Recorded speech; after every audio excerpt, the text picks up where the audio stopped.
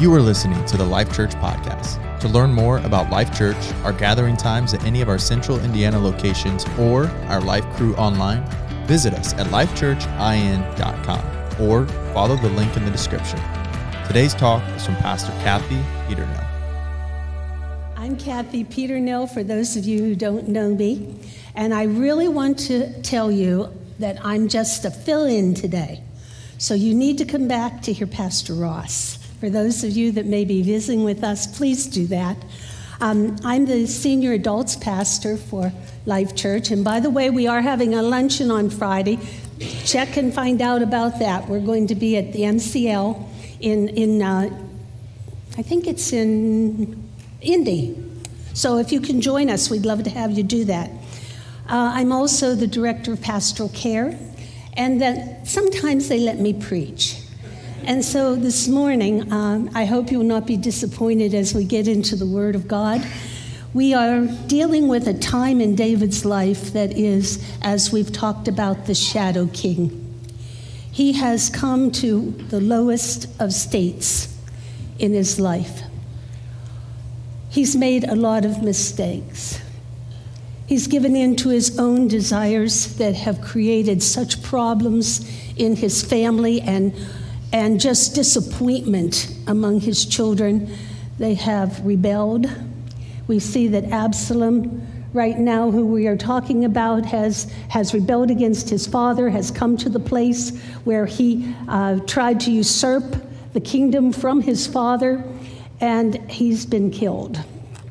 That was a part of last week's message. For those of you that are new to us, we are an expository preaching church, which means we take the Bible, the book of a Bible, and we go verse by verse through it. Sometimes we have some deviations for a little while, but basically we are a Bible preaching, expository preaching church.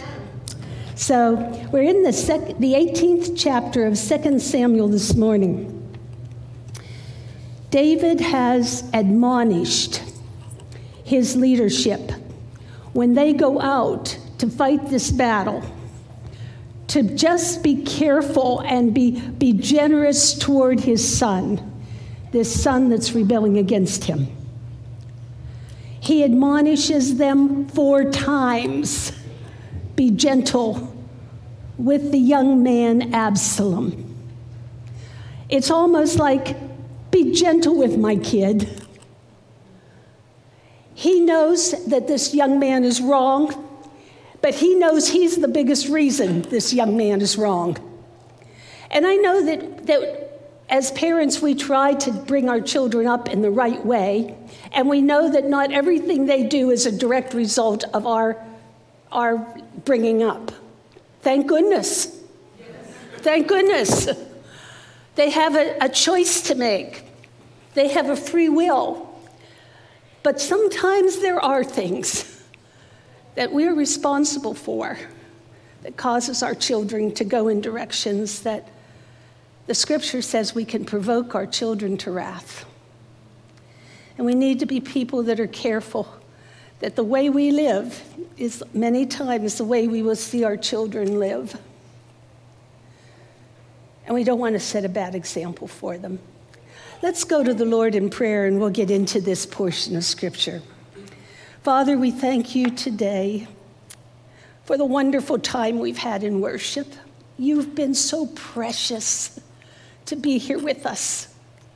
And Lord, I know you're the God that wants to heal and wants to restore. And you're not here for us to have any condemnation because Jesus paid the price for that. But Lord, we also know that there are ramifications that come by choices that we make that we have to live with as well. And Father, you're the one that gives us the grace and the strength and the courage to trust you in the midst of everything that comes our direction. So this morning, we're looking to you to be with us, to open your word, to share those things that we need to hear. And Father, bring healing to our heart where only you can. We thank you for your goodness and your love today. We thank you for Jesus.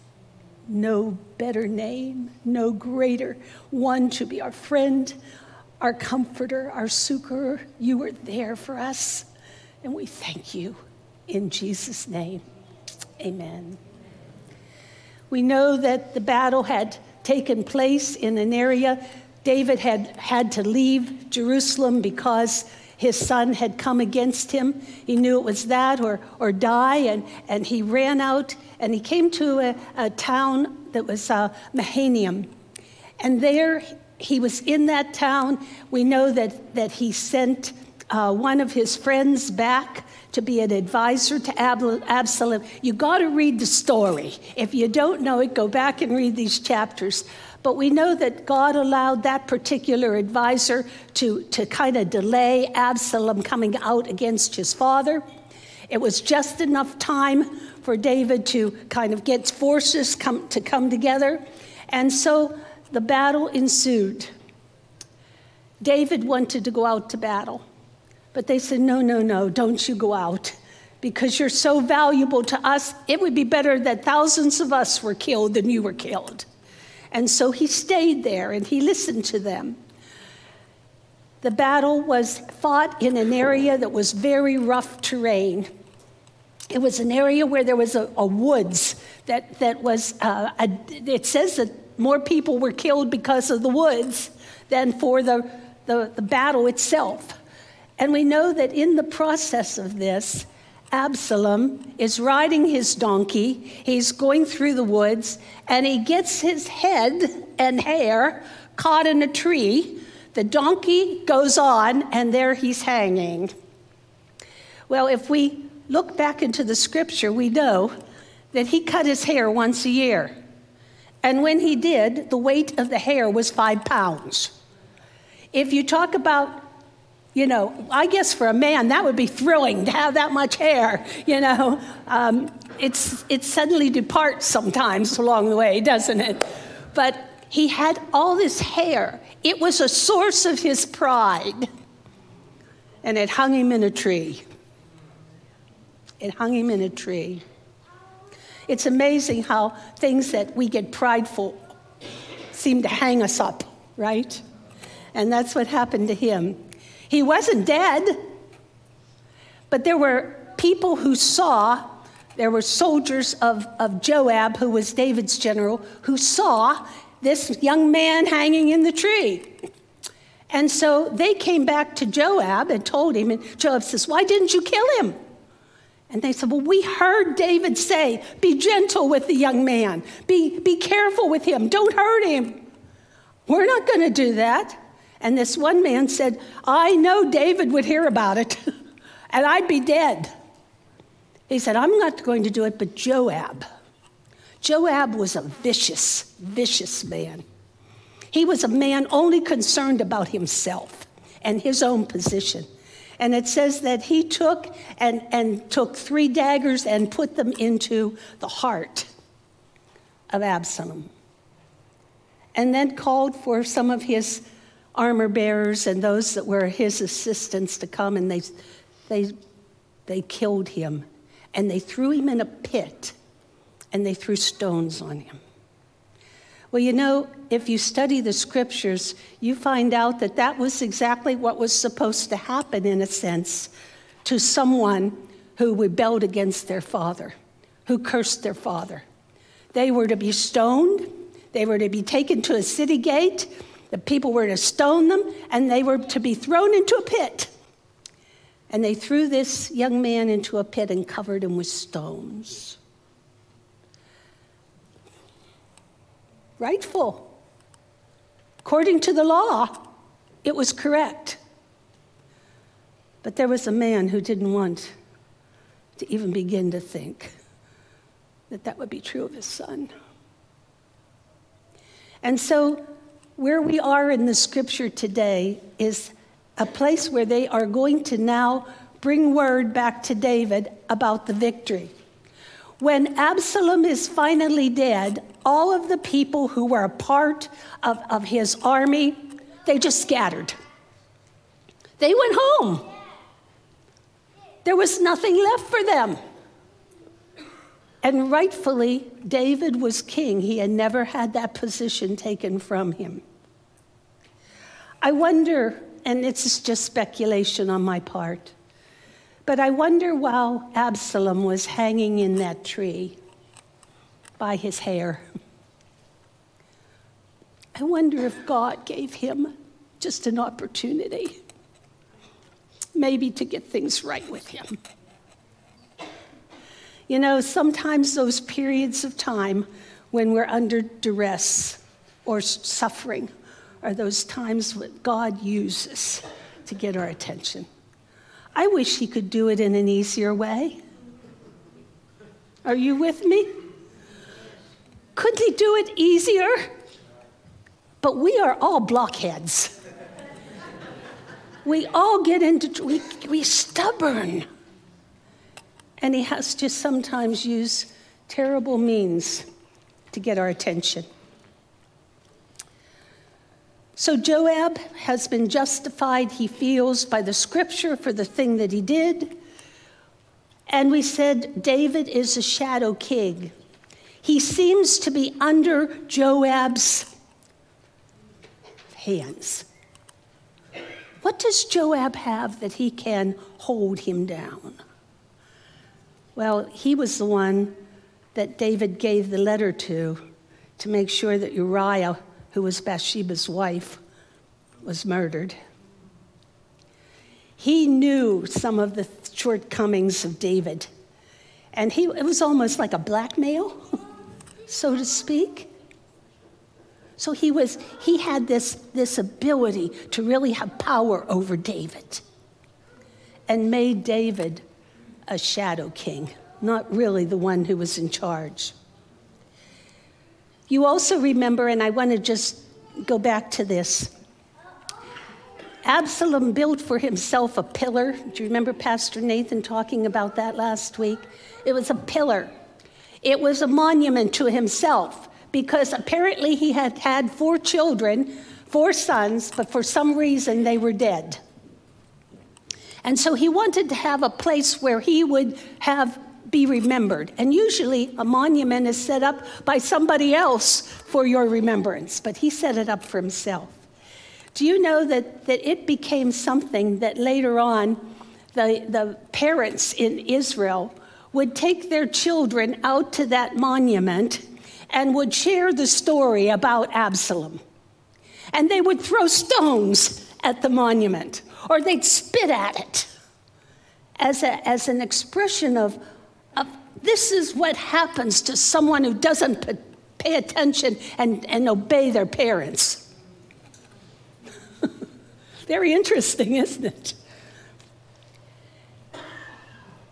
But the real monument in all of our lives, the best thing that we can ever do is got to be what we live out, how we live. That's the best thing. I know I have done many, many funerals, having been a hospital chaplain for many years. And one of the things I always told people, the greatest monument you can have to your parent or to your loved one is that you live with the values that they thought was important. And having a life that shows forth that which you believe and stand for is the greatest memorial you ever need.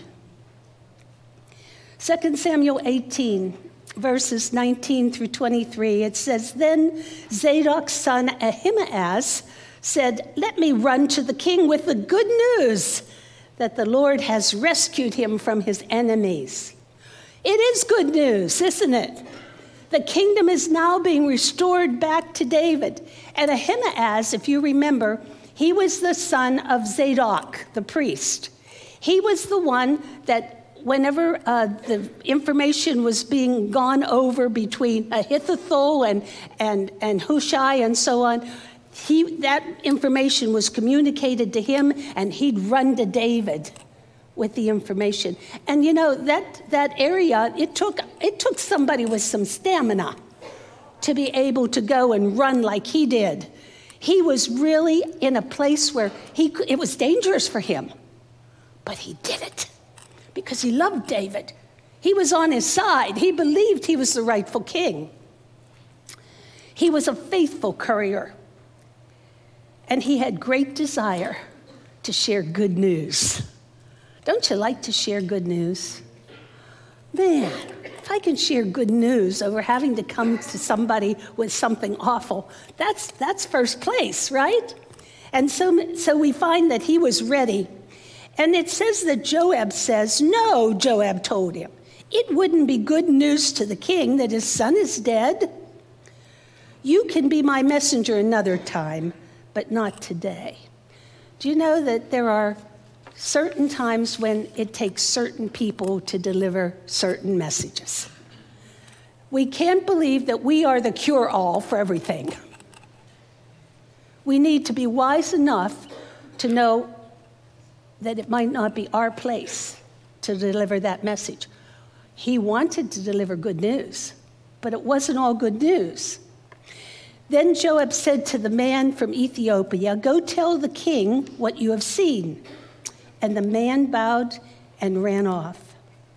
The second man was a Cushite. He was a follower of David, but he wasn't a man of Israel. He was one who loved David, was a supporter of David, and so he was there in David's army. But did you ever wonder why was it that he wanted to send this man rather than Ahimaaz? Well, this man didn't have the same value to Joab that Ahimaaz had. And Joab knew how David took bad news about his enemy being killed. Do you remember when the Amalekite came and was going to tell David how Jonathan and Saul were dead and how he had killed Saul? What did David do? He killed the messenger, didn't he? He killed the messenger. What happened whenever the messengers came, or the two men came and said, we went in and killed Ishbosheth, who was Saul's son, while he was laying on his bed? How did David act there? He killed them too. How dare you take advantage of an innocent man on his bed? So David didn't take even the killing of his enemy well.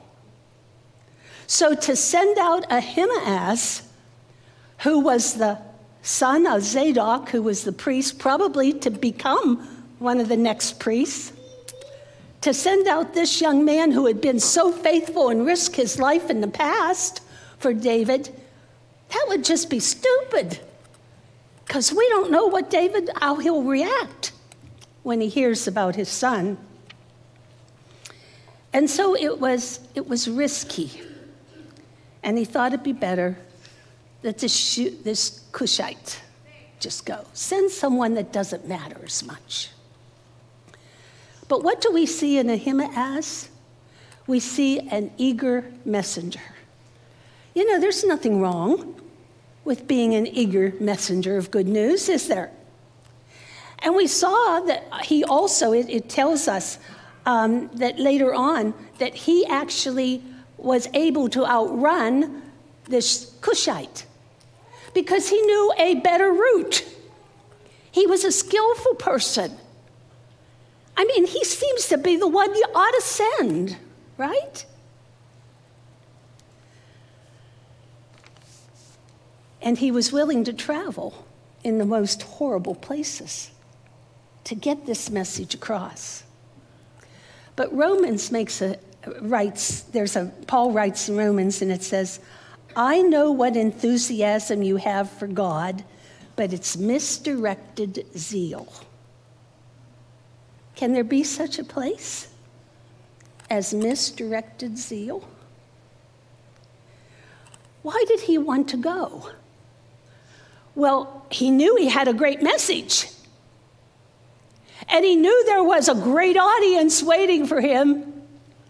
You know, people love to give that which is a great message to a great audience. But why do you want to do it? You see, we can do the right thing in the wrong way because of attitude. And I think that was the problem with this young man. His attitude. What did he want to do this for? I think he wanted recognition. You know, willingness and passion are good, but you got to be willing to deliver the entire message. What do we find out about Ahimaaz? Let's go on to read a little bit more. It says, "Why should you go, my son?" Joab replied.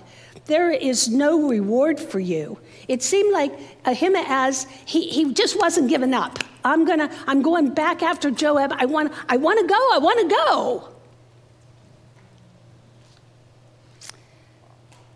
And he goes on to say in verse 23, "Yes, but let me go anyway. I gotta go."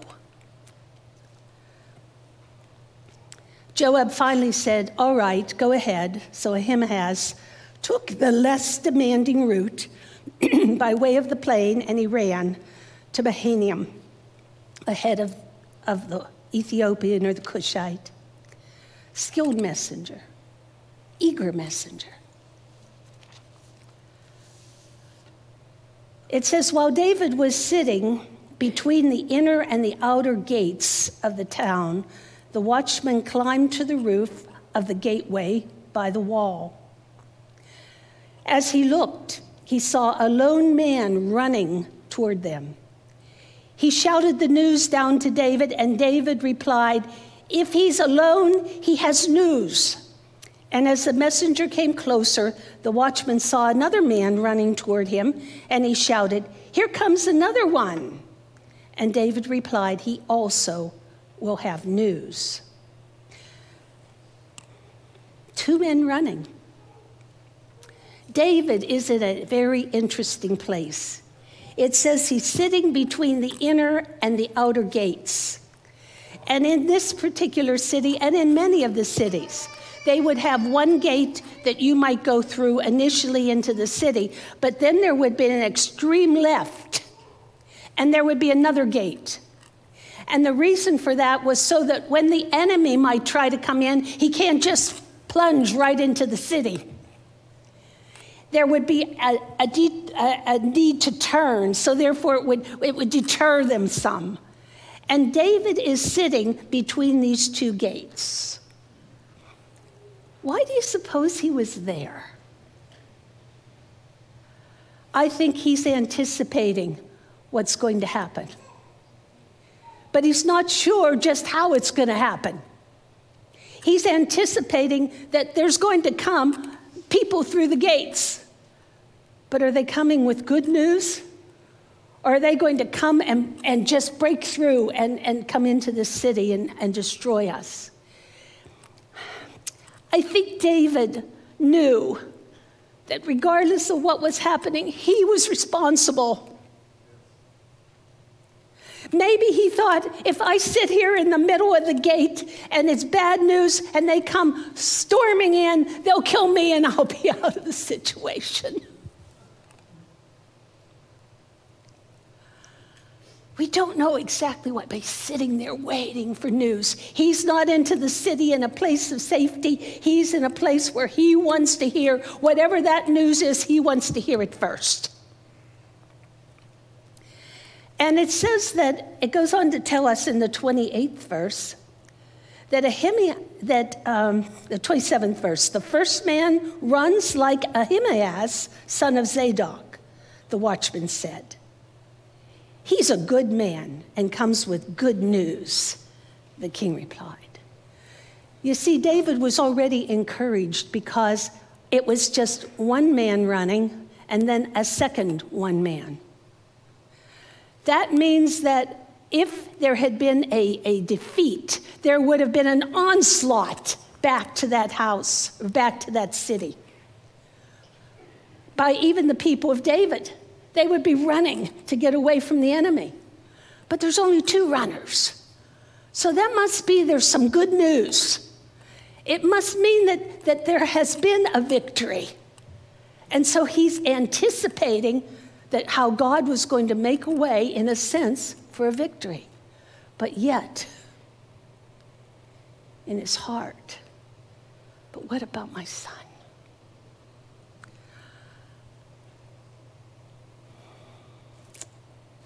We see that Ahimaaz cried out to the king, "Everything is all right. And he bowed down before the king with his face to the ground and said, "Praise the Lord your God, who hath handed over the rebels who dare to stand against my lord the king." This good man, Ahimaaz, and David recognized that. If Ahimaaz is bringing news, it's good news. And Joab knew that that's exactly how David would interpret it. And so what does Ahimaaz, what's his message? Well, the troops have been successful. Boldly, he's proclaiming there's a victory. And then he's saying he does obeisance to the king.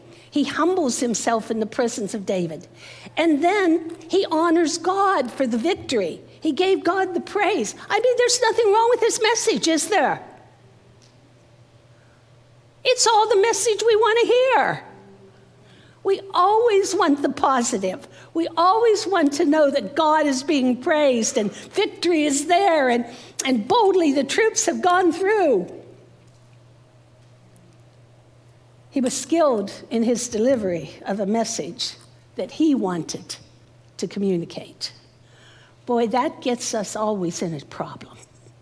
When the message we give is what we want to communicate, and not necessarily all the truth. For there was a vital piece of information David was looking for, and he refused to give David the whole message. What part? Your son's dead. Why? Why do you suppose he did that? Maybe it was out of fear. Maybe it was fear that David wasn't going to appreciate him as much if he came with this kind of a message. Maybe he was afraid of what was going to happen if he did. He left out an essential part. So what looked like a good message was really not a good message.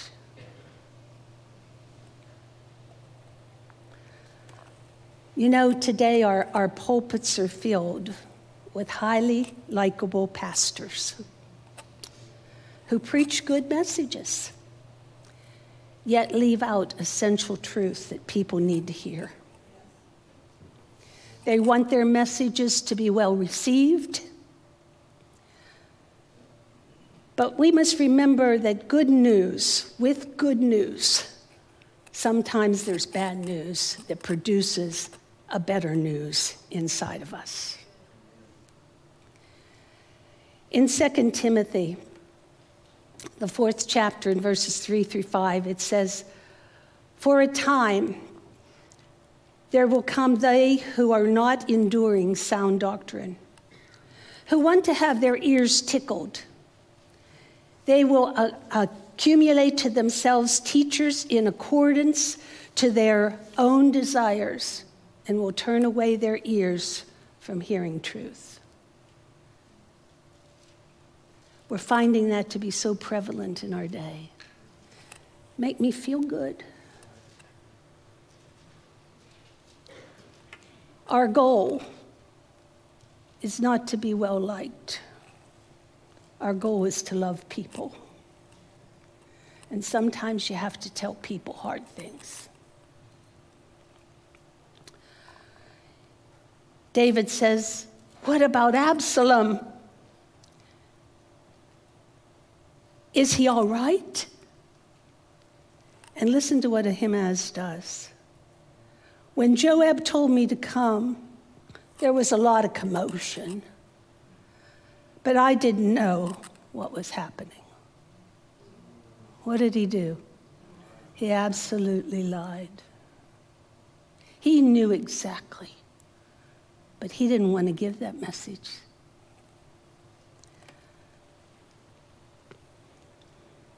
I was looking at a portion of scripture that Paul writes, and it's in 1 Corinthians chapter 2. And Paul told about how he came to the Corinthian people. You know, they were ones that give us a new thing.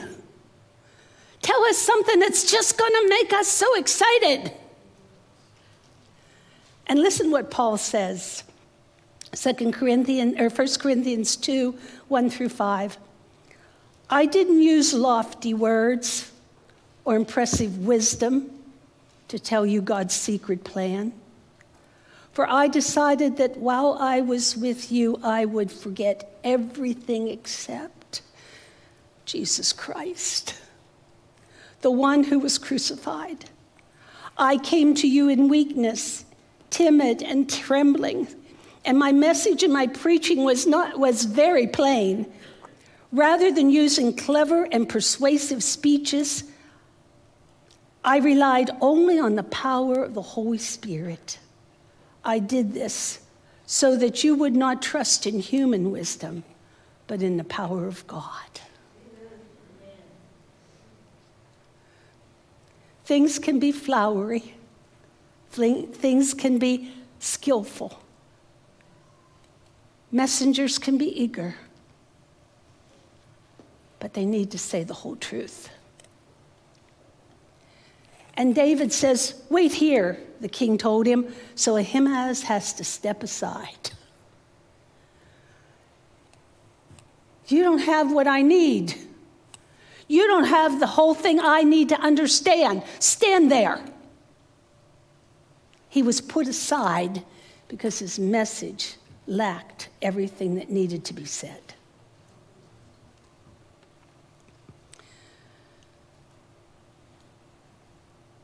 It goes on to tell us that in the 31st verse, then the man, the Cushite, arrived and said, I have good news for my lord the king. Today, the Lord has rescued you from all those who rebel against you. But David says, what about young Absalom? The king demanded, is he all right? David's chief concern was that son. He didn't seem to be concerned about the victory. Later on, and you'll see it in the passage we're going to be dealing with next week, how Joab has to rebuke him. He said, you'd be glad if we were all dead. You aren't even appreciating the fact of what they've done. And your wives and your family, the rest of your family is saved. All you are so focused on is this one son. And this one son is a rebellious son. This son's been out to hurt you and destroy you.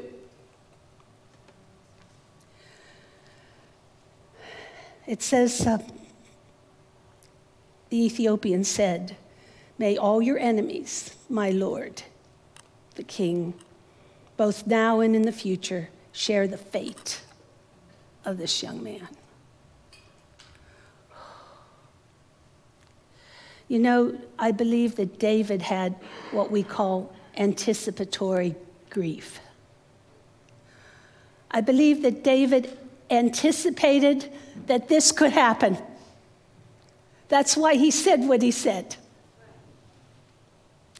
He had prepared himself somewhat. And yet when it came, he was not prepared. And those of you that have gone through the loss of someone you value very much know that.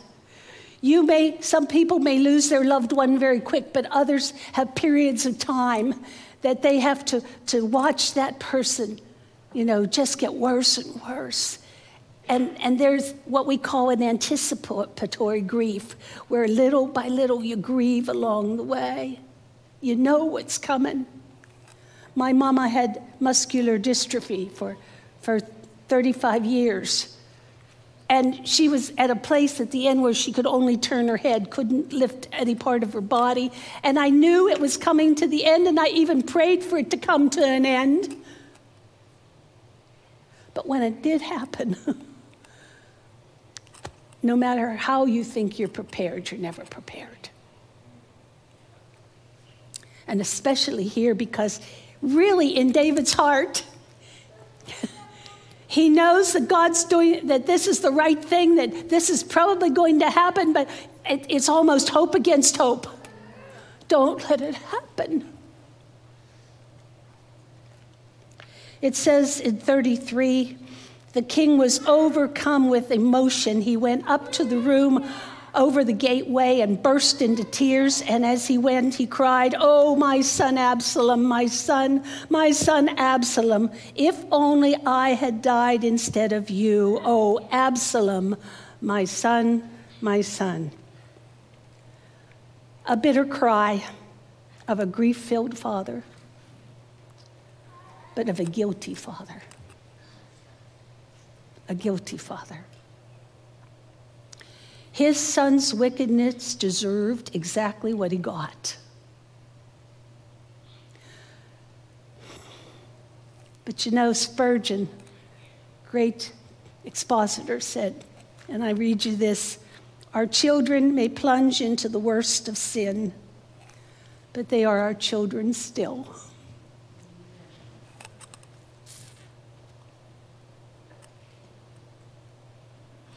And those who have experienced that kind of pain can sense what David was feeling. It was natural to have emotion at the loss of someone. It's natural, it's normal, it's instinctive, it's the way we're made. But David knew that part of this, the tragedy, the soil of this tragedy, definitely was on him. He had been too weak to discipline his children. And now the Lord had to allow discipline to come. And it was much worse. It hurt his heart so much. You know, there are characteristics associated with grief and loss. And the first of those is denial. I can imagine, surely not. Surely this hasn't happened.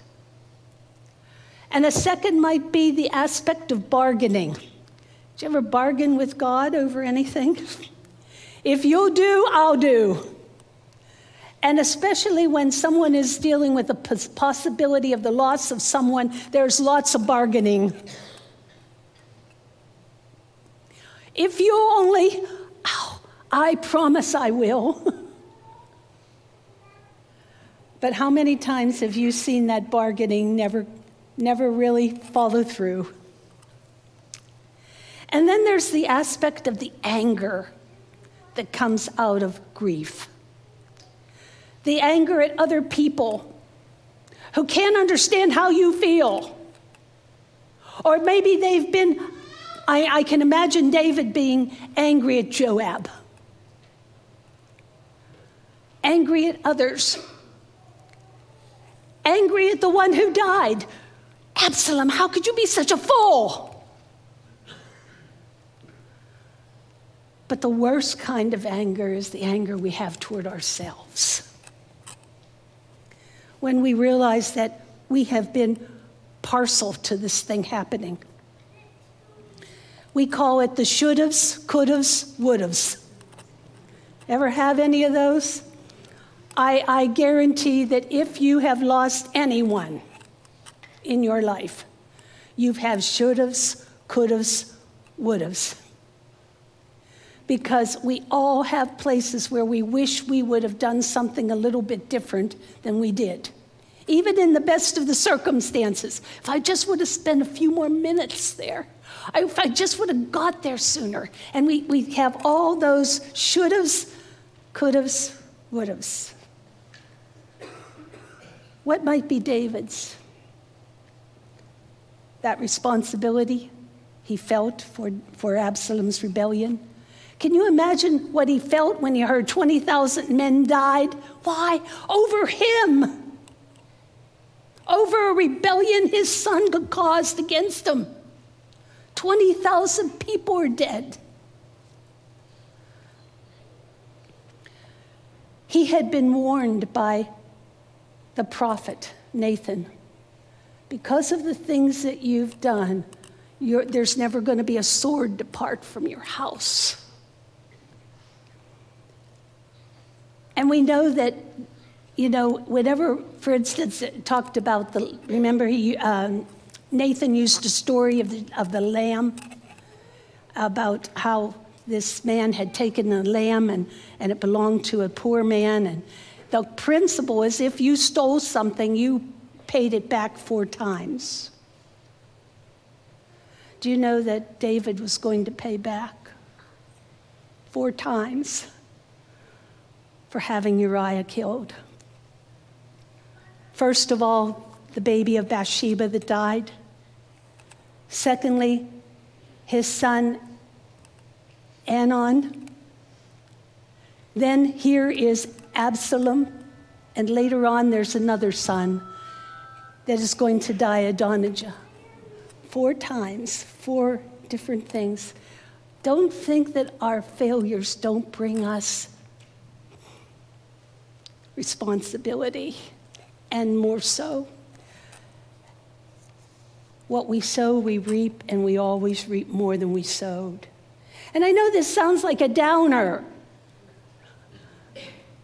I don't have a jump up for joy message, except, let's go on. David's actions were actually not only an anger with himself, but an anger with God in a sense. Why didn't you do something differently? After all, you are God. Ever feel that way?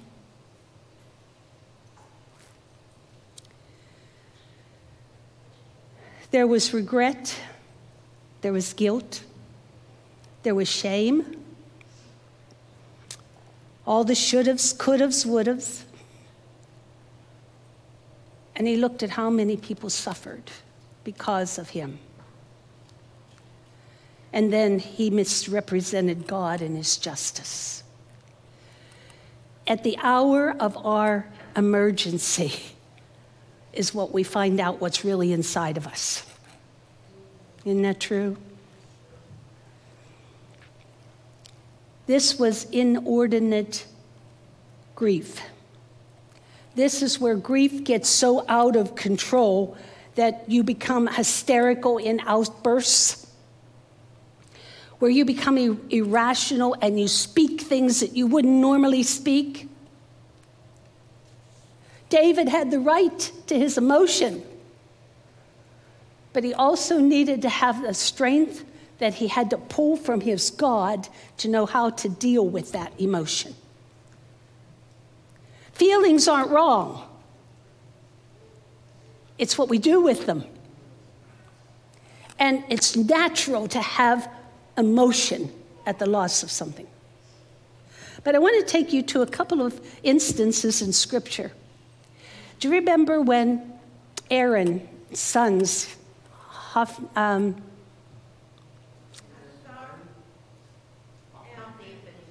yes, his 2 sons had gone and offered the strange fire, remember? And what happened to them? Fire came out and killed them. And you know what God said to Aaron? Listen to these words.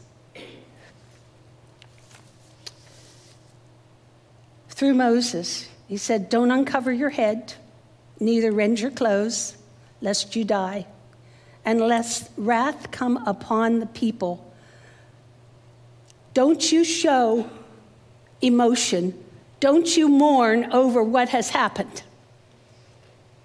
because of your position. You must represent God in the factor that this is the rightful thing to have happened." Boy, is that tough, huh? And there was another place, Samuel was told, "Don't you pray anymore for Saul." And what had Samuel wanted to do was continue to pray for Saul. And then there's the factor of in Ezekiel, and this one really gets you. There's a message that Ezekiel as a prophet has to deliver to the people. And he says, the Lord comes and says, "I'm going to take your wife, the treasure of your heart. And I don't want you to weep.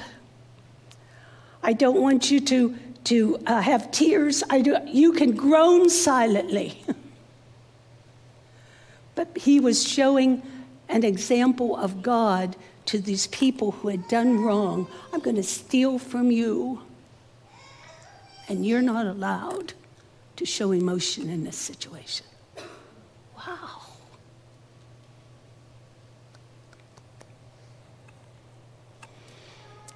Are there times when our positions limit what we can do as far as our emotion? Absolutely. David says, if only I could die instead of you. Oh, Absalom, my son, my son.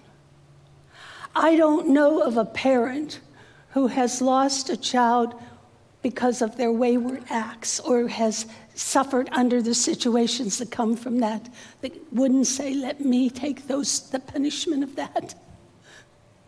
Let me take it. But David couldn't, could he? It wasn't his place to carry that. You see, none of us can bear that for another. Only one can bear that, and his name is Jesus. One of the things we have to come to in our grieving experience is come to a place where we're sick and tired of being sick and tired. Where we actually say, you know what, I realize I can't do one thing about what has happened. I can't change it. I can't make it go away. I've got to come to a place where I give this thing to God and I leave it in his hands because there's no other way. The devil will eat you up until you come to that place. We've got to give it back to God. And he is the judge of this whole earth, and he's the one that does right. In Isaiah, we find those precious words that says, he was pierced for our rebellion. He was crushed for our sins. He was beaten so that we could be made whole. And he was whipped so we could be healed. By his stripes, we are healed. There's an old song that I love, written by the Gaithers. And it talks about a battle. And it says, there's a line that's been drawn through the ages. On that line stands an old rugged cross. On the cross, a battle is raging for the gain of men's soul or their loss. On one side marches the forces of evil, all the demons and all the devils of hell, but on the other, the angels of glory, and they meet on Golgotha's hill. And the earth shakes with the force of that conflict. And the sun refused to shine, but there hangs God's Son in the balance. And there, through the darkness, he cried, it is finished. The battle is over. It is finished. There'll be no more war. It is finished. The end of the conflict. It is finished, and Jesus is Lord. Yet in my heart, the battle still raged. Not all prisoners of war have come home. There are battlefields of our own making. We didn't know that the war had been won. But then I heard that the King of the Ages had fought all the battles for me, and that victory was mine for the claiming. And now, praise his name, I am free. I know that today we have many people in this place that have lost loved ones. I know that there are places where maybe you felt some of it was your fault. Other places where you never felt any of it was, but the pain was still there of that loss. The anger, the depression. You may still be sitting in those things because we haven't learned that the battle is already won. That you can't do anything. I can't do anything to change what has happened. But I can run to a God who can make all the difference. One who knows my hurts. One who is able to heal me. One who is able to make up for all the failures that have been there. I may never get that person back, but I've watched God fill again and again in my heart put people in my life that God allowed me to love and to be able to minister to and to make my kids. Wherever you are today, whatever you've battled with, whatever anger or resentment that may have been there, whatever pain of the hurt of the loss, let him heal you today. Realize the battle's been won. Jesus paid the price. And victory is mine for the claiming. I've got to do something. I've got to say, here, Lord, David will have to come to a place where he relinquishes, just like he did with Bathsheba's child, where he finally gets up, washes his face, goes and eats, and worships. You've got to do that. I've got to do that today, and not let the enemy hold us captive. So I invite you, as we sing, invite the prayer team up. I invite the worship team to share what's on their heart. I invite you, if you're hurting, if you're struggling over any kind of loss, let us pray with you today. Come and let the Lord give you victory. Let him touch your life and let him restore you. He wants to, and he's the only one that can. If you were encouraged by today's talk, be sure to rate us, share with a friend, and hit subscribe on Spotify, iTunes, or wherever you stream your podcasts. Our mission is simple. Come to life, connect to grow, find your purpose, make a difference. Thanks for listening to the Life Church Podcast.